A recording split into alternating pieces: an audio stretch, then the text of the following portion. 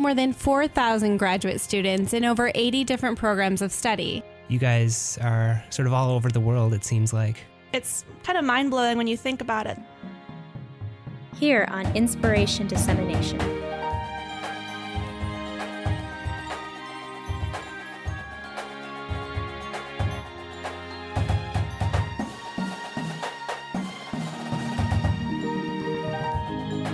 But there's actually photographs of this data set stretching over a much longer period of time.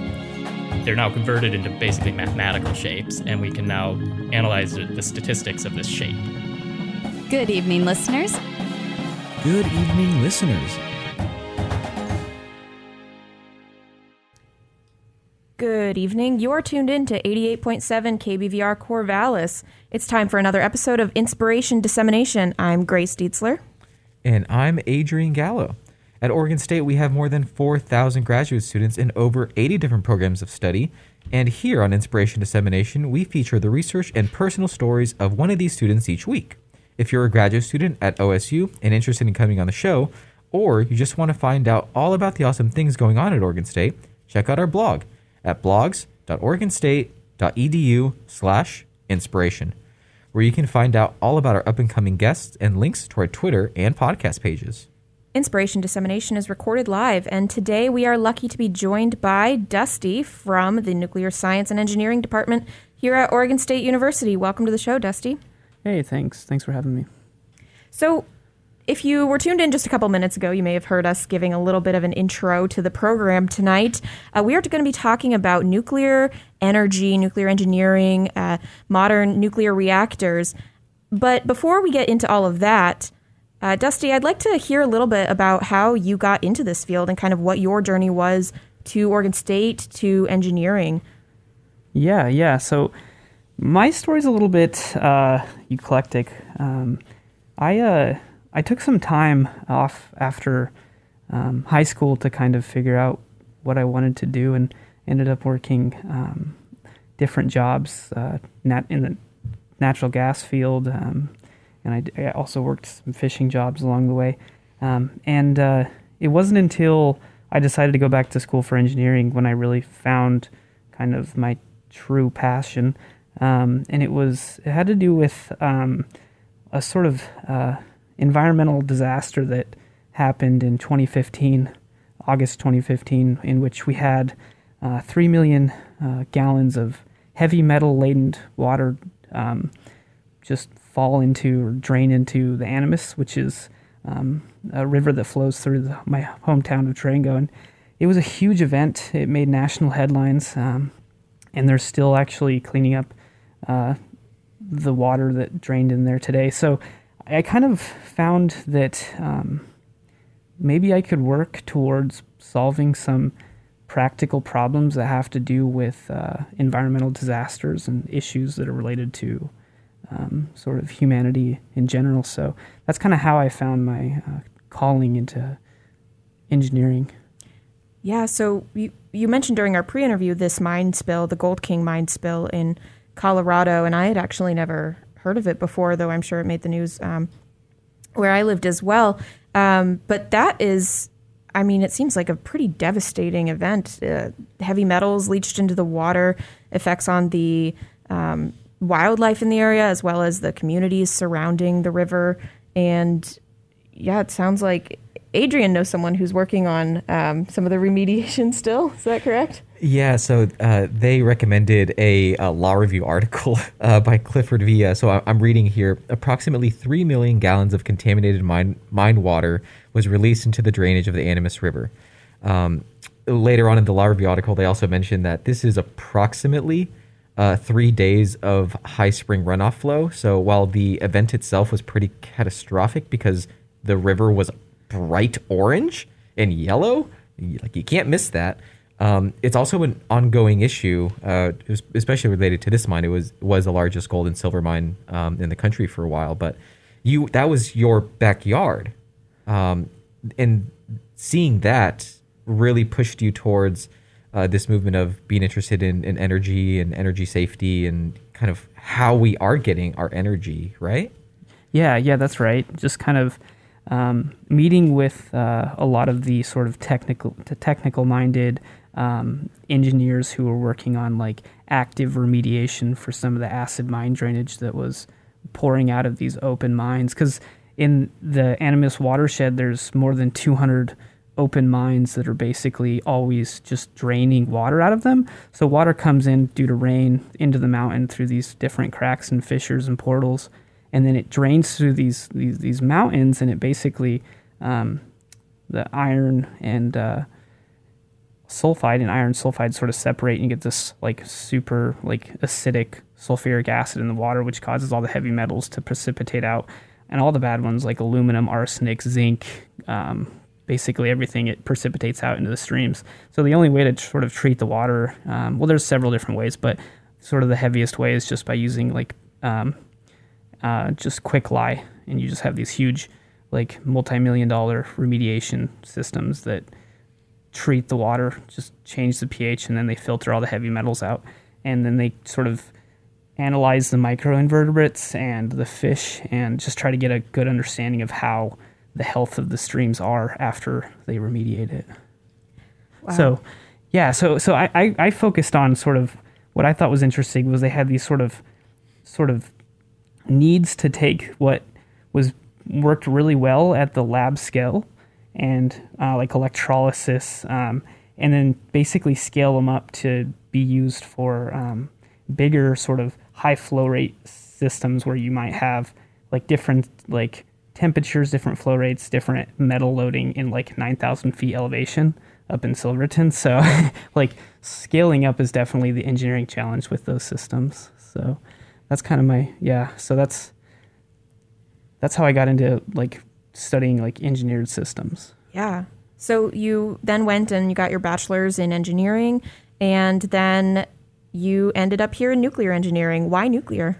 Yeah. So I had a pretty close connection with a lot of the professors at Fort Lewis College, where I got my undergrad degree, and they had a pretty strong grasp of the United States' electricity portfolio, like where we're getting our electricity to turn on these lights. And so I kind of just learned from them, and I took classes where we went through the entire gamut of different energy sources, all the way from wind, solar, hydro. Like we had tidal, we had wave energy, we had biomass, we had basically everything. And we just kind of looked at sort of the advantages, disadvantages, feasibility of each technology, efficiencies, kind of everything. And I had a professor guest lecture that class, and he talked about nuclear energy. And after listening to him talk about like separating atoms and basically the energy density that comes out of nuclear, I was really interested, and so I started working for him. Yeah, so you kind of touched on it a little bit there, but before we get into the kind of specifics about your research, I think a lot of our audience would probably benefit, I know I would benefit from hearing some basic definitions. So when we talk about nuclear energy, nuclear reactions, what is that? Can you give us the definition? Sure, yeah. So, so you have fission and you have fusion. Fission, you separate atoms. Typically, those atoms are higher Z, so they have a lot more nucleons in the nucleus of the atom. So, sort of you could think of it as like just a really big bundle of neutrons and protons that are sort of all connected by this strong nuclear force. And if you hit it with a neutron fast enough, you can liberate a lot of energy, and that comes out as fission products moving very quickly, comes out as gamma radiation, comes out as fast neutrons that are also traveling. And so those fast neutrons that come out of these big atoms like uranium, plutonium, thorium, polonium, there's a bunch of them, those fast neutrons get used in other nuclear reactors. So we keep track of neutrons really well in nuclear production, because that really dictates controlling the stability of a nuclear reactor. So nuclear energy then comes from, it's a very highly potent energy source. It sounds like a lot of energy. So then how do nuclear reactors actually work, I guess, to bring this energy from the fission that occurs to actually powering a generator or a grid or whatever? Yeah. So just sort of broad strokely speaking, because I don't want to get bogged down into too many of the details. For the sake of simplicity, I would say that so you have a bundle of straws, right? And you have coolant traveling through those straws.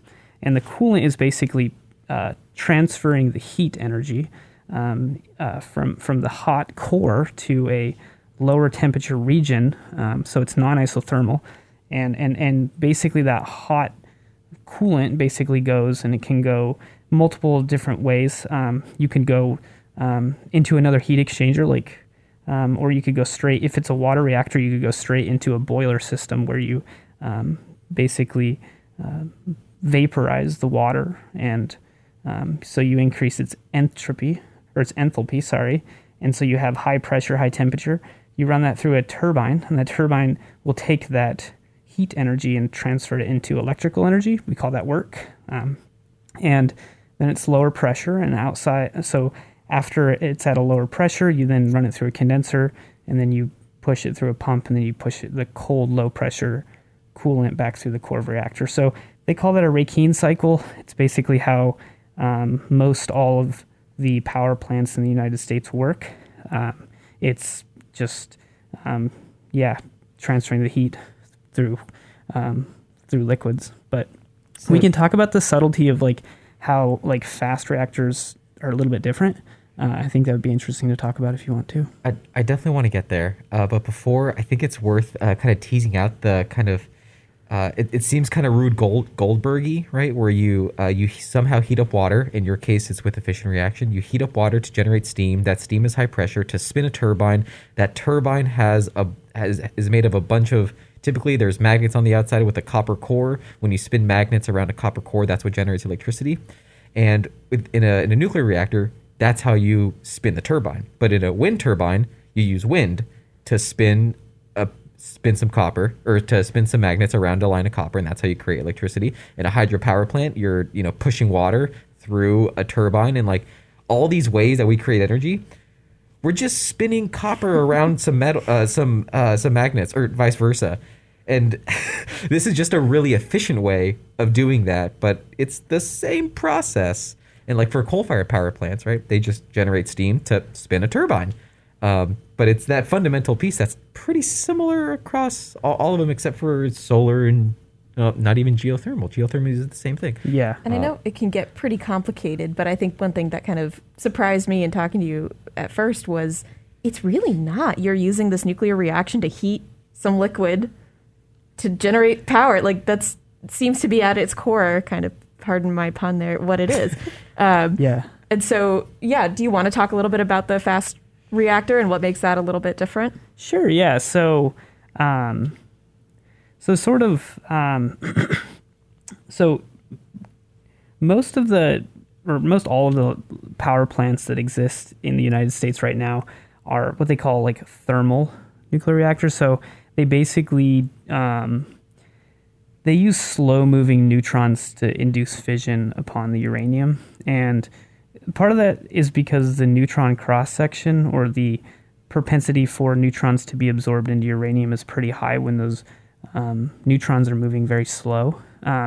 But another part is water tends to be a really strong moderator, and it basically attenuates the speed of the sodium, or the neutrons, down to a pretty low level.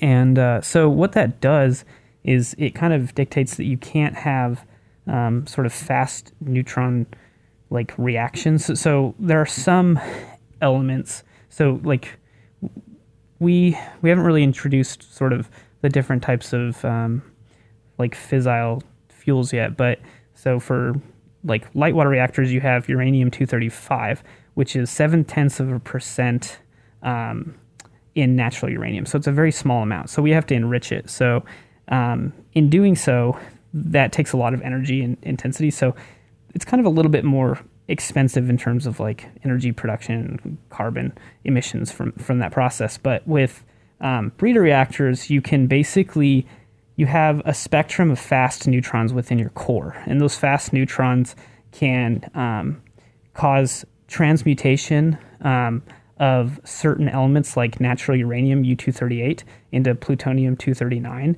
which can be used as fuel. So what you can do there is you can actually unleash a lot more energy on the fuel that you have, and you don't have to reprocess it. And so that's what's cool. There's also other elements that we can use like thorium and stuff, but you need neutrons that are traveling really, really fast. And the only way to really do that is by having a coolant that is not a moderator. And typically, coolants that work better for that are like super high temperature gas, heavy water, which is like deuterium instead of hydrogen.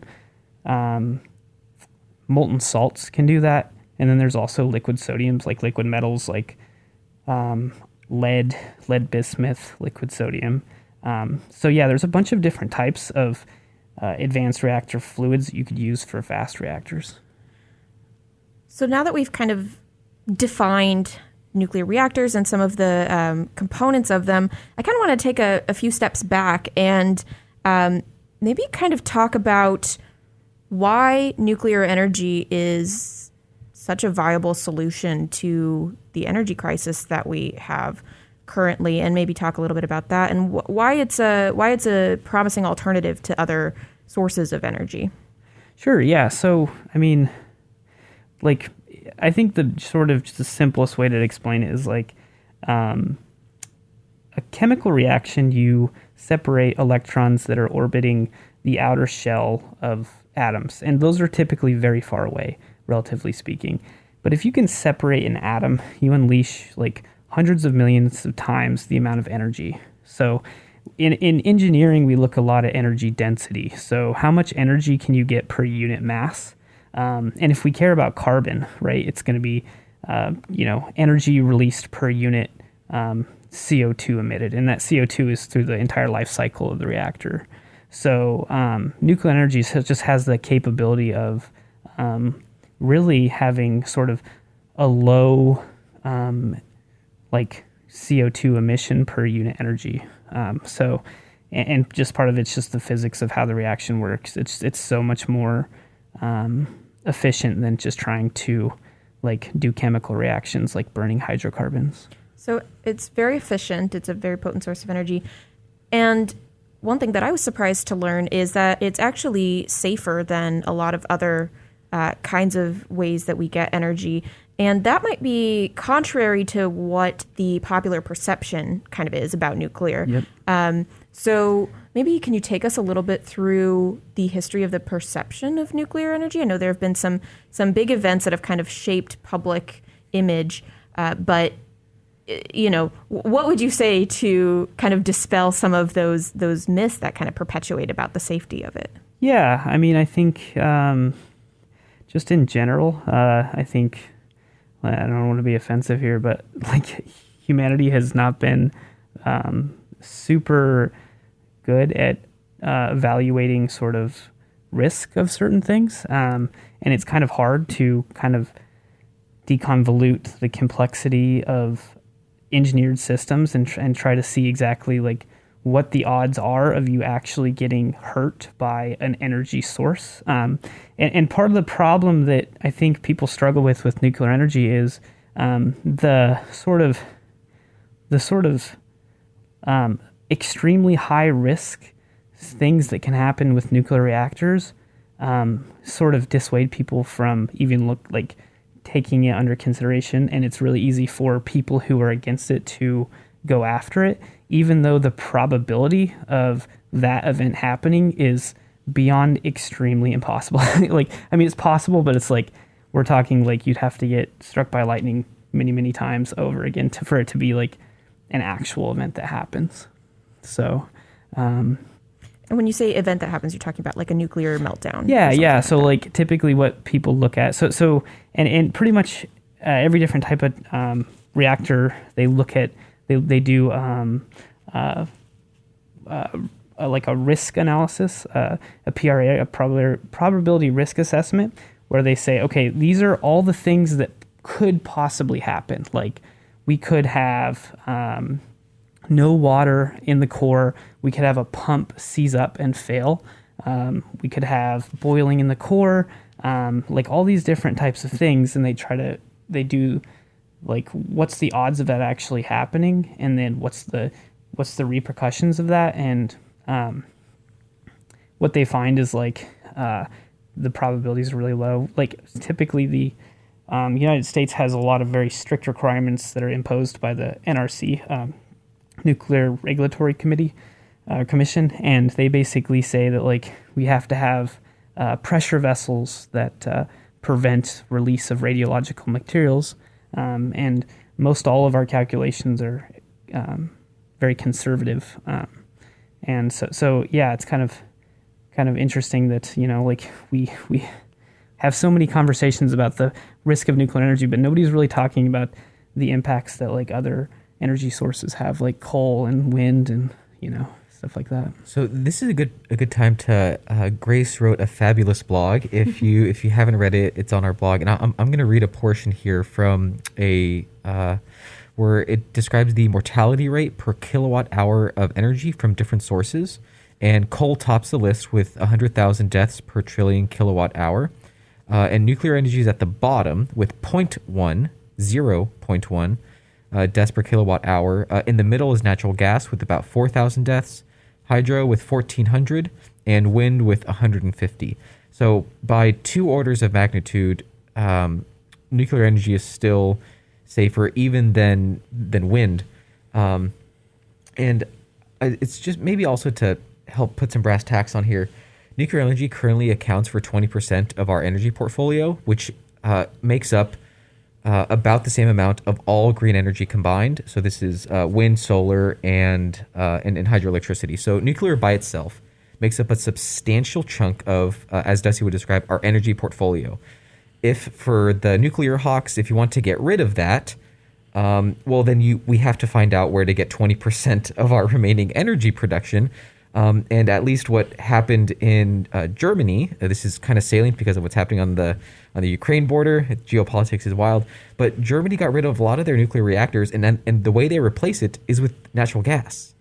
And now they're highly dependent on Russia because Russia gives them all their natural gas. So just from a pure energy perspective, nuclear energy produces a lot of our energy. From a national security perspective, we would be, I would argue, much better off if we didn't depend on fossil fuels, imported fossil fuels for the last 3 decades. If we really took up the advantages that nuclear has to offer, and Germany is in many ways kind of feeling the dangers of that because, we're speaking on the last day of January, and who knows what's happening on the Ukraine-Russia border. But Germany is really scared because it's winter there, and they get all of their natural gas from Russia. And they used to have a lot more nuclear power, so they didn't need this dependency on another foreign power. So all that to say, for all the things that people might be scared about with nuclear, there are always trade-offs with any energy source. But I think I'm in your camp, Dusty, here, that nuclear probably got a bad rap for a long time, but it seems like it's on the up and up, and you're helping to make that happen with some of your research. So if you're, sorry, I'm just going to plug right here. If you're just tuning in, you're listening to KBVR Corvallis, Inspiration Dissemination, and we are here talking with Dusty, a PhD student in nuclear engineering. And that was a great segue, Adrian, because in the next part of the show, I'd like to kind of get into your research a little bit more. So nuclear is much safer than people kind of give it credit for, and you're kind of playing a role in the development of that. So tell us about your research. Sure, yeah. So we talked a little bit about fast neutron reactors, and like really, I mean, when we focus on developing the next generation of nuclear reactors, we're trying to make sure that they're better in every accord. They're safer. They have higher efficiencies. They can last longer. They're basically at a lower proliferation risk. So we're kind of making sure that these reactors can basically be used safely. And so what I study is, and it's kind of a strong opinion that I hold loosely, is liquid sodium reactors are sort of one of the best technologies that are out there.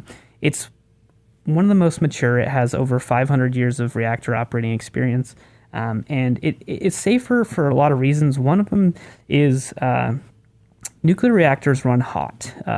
Typically, they run around 400 to 500 degrees Celsius. And structural materials can handle that, but water boils at 100 Celsius. So really the only way to keep these reactors running in the water phase is by increasing the pressure or running it as a boiling reactor, a BWR. And that's similar to what like the RBMK 1000 was a boiling water reactor at Chernobyl.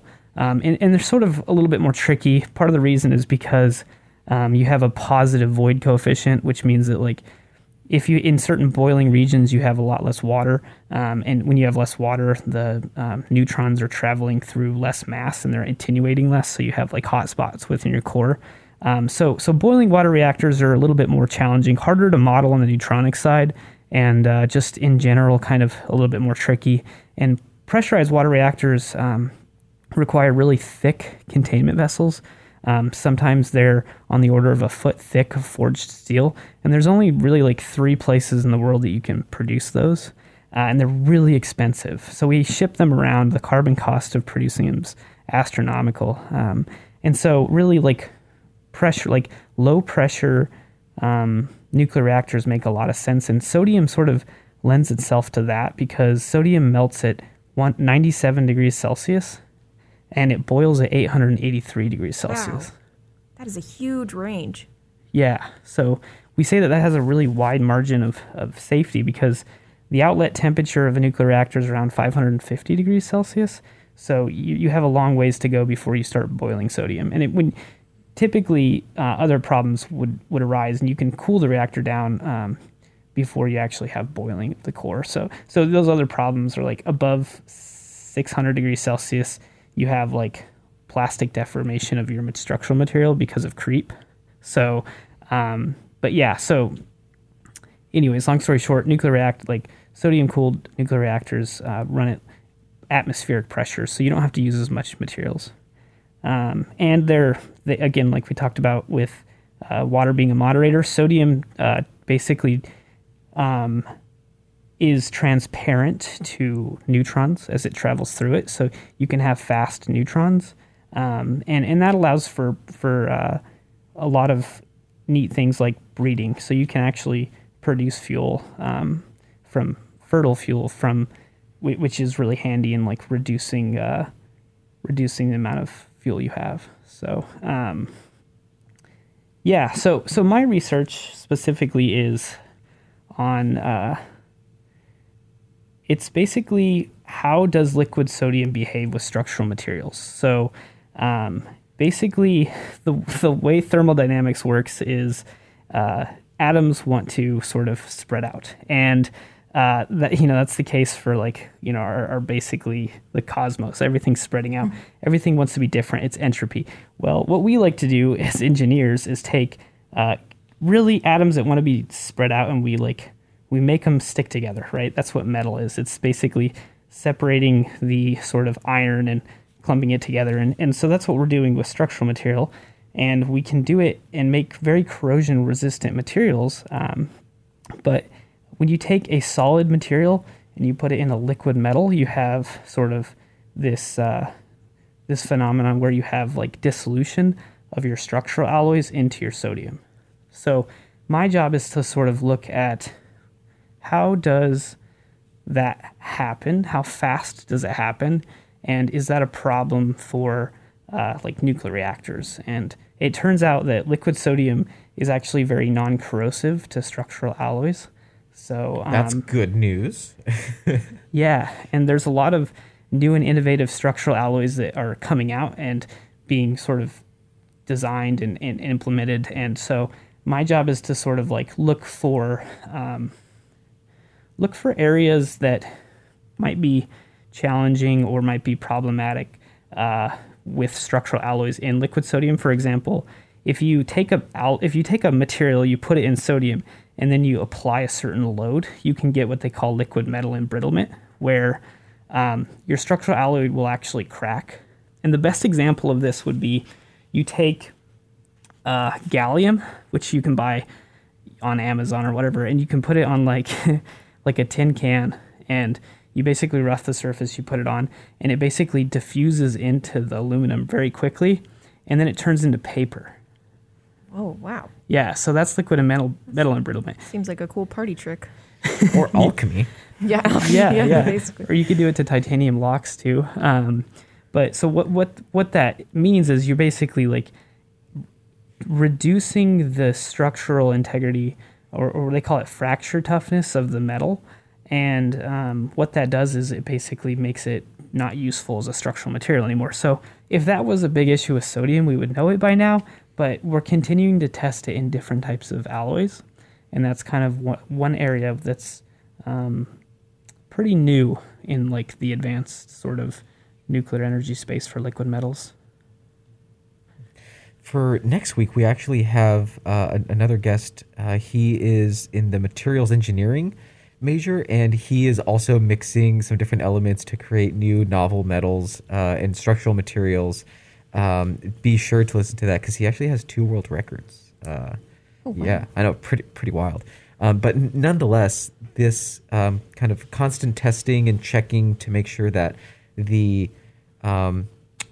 situation and environment that your steel or new alloys will be exposed to in this, potentially higher temperature environment, you're making sure that all of that checks out far beforehand. Yeah, for sure. And like we have a pretty strong understanding of how these systems work. Like I said, we have over 500 years of reactor operating experience with liquid sodium systems, and these reactors are everywhere. Like Russia has them. The United States used to have them back in like when we had EBR1 and EBR2, but as of right now, we kind of have to look at other countries in order to be able to do this research. And India has these reactors, so we're kind of at this place where it's like, if we are going to invest in nuclear energy, we should probably do it now. Like, kind of makes a lot of sense because we don't want to get behind on sort of the international stage. The thing with any type of research is if you don't have a community of involved individuals and you only rely on literature, it gets really hard to communicate and it's very slow. So part of the thing is just trying to keep a collective body of scientists online and on salary so they actually can help solve some of these problems. Otherwise, it just gets more and more challenging. It's hard to convince Professor Emeritus, who no longer does this work but did 30 years ago. Hard to convince this person to come back and teach the new crop of folks what they learned from the 50s and in the naval research era. But instead of looking backwards, let's look forwards. What do you hope the future of nuclear energy looks like? Well, I mean, ideally, I think it would be really amazing to see a huge growth in like 4th generation nuclear reactors. It would be great to see sort of larger cities that are very power hungry receive commissioning of large nuclear reactors, and small cities like the town that I'm from in Durango. I think it would be an amazing thing to just imagine like a sort of a smaller nuclear reactor that could be used to power that entire city without having to transport electricity all the way from Loveland, Colorado. It's coming from a coal-fired power plant. It would be really cool to, see these small nuclear reactors. So yeah, I think that's the dream, right? To be able to see sort of nuclear energy integrated into sort of our renewable and alternative energy portfolio in a meaningful way that allows for sort of a nice complement on providing carbon-free electricity for society. One thing that is probably worth mentioning to our listeners, going back to the energy portfolio, nuclear is one of the few things that can function as baseload. So, the sun doesn't always shine and the wind doesn't always blow and the tides, you need some amount of substantial kind of foundation, and renewables can't really do that unless we build out a heck of a lot of batteries. And if you know anything about mining batteries, going back to the Gold King mine, or mining heavy metals, there is no good way to mine. So, it's just another reason to kind of rethink, if you've been very like anti-nuclear, just to kind of reset expectations of what do we need in this energy transition and what can nuclear really hold for us. But with that, I believe we're coming to the end of our interview. Yeah, I think so. So one of the traditions we have here on Inspiration Dissemination is we will ask our guests to impart a piece of wisdom or advice.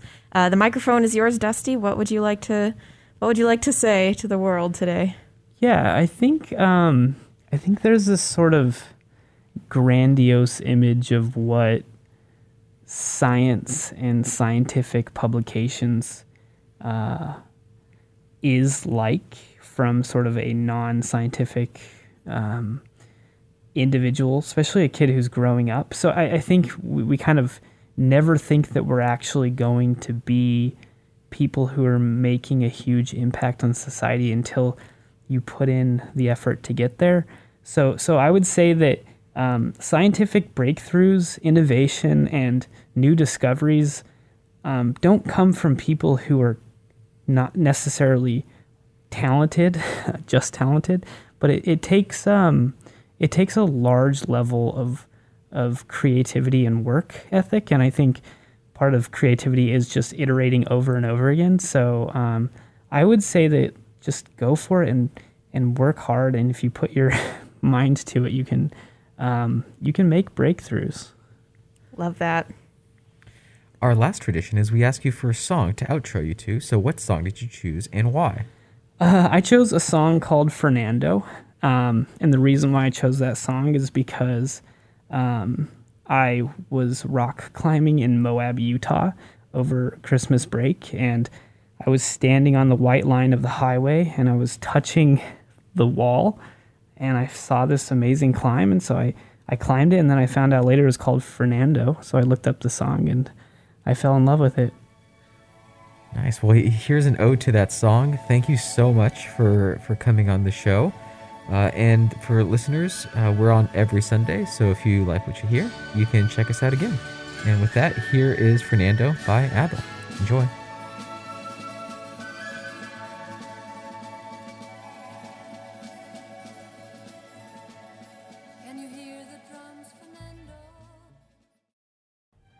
Thank you for listening. If you want to support the show, tell your friends about it and give us a 5-star review on Apple Podcasts, and follow us on Twitter and Facebook at KBVRID. This theme music was performed by the OSU Drumline, and the intro jingle was created by Olin Haman. Special thanks to the supporting staff at KBVR that allow the show and podcast to be possible. This show was started by Jean Kamvar and Joey Hulbert in 2012. To learn about our current hosts, other graduate students at Oregon State, or if you want to be part of the show, visit our website at blogs.oregonstate.edu/inspiration. Thanks again for listening, and stay curious, my friends.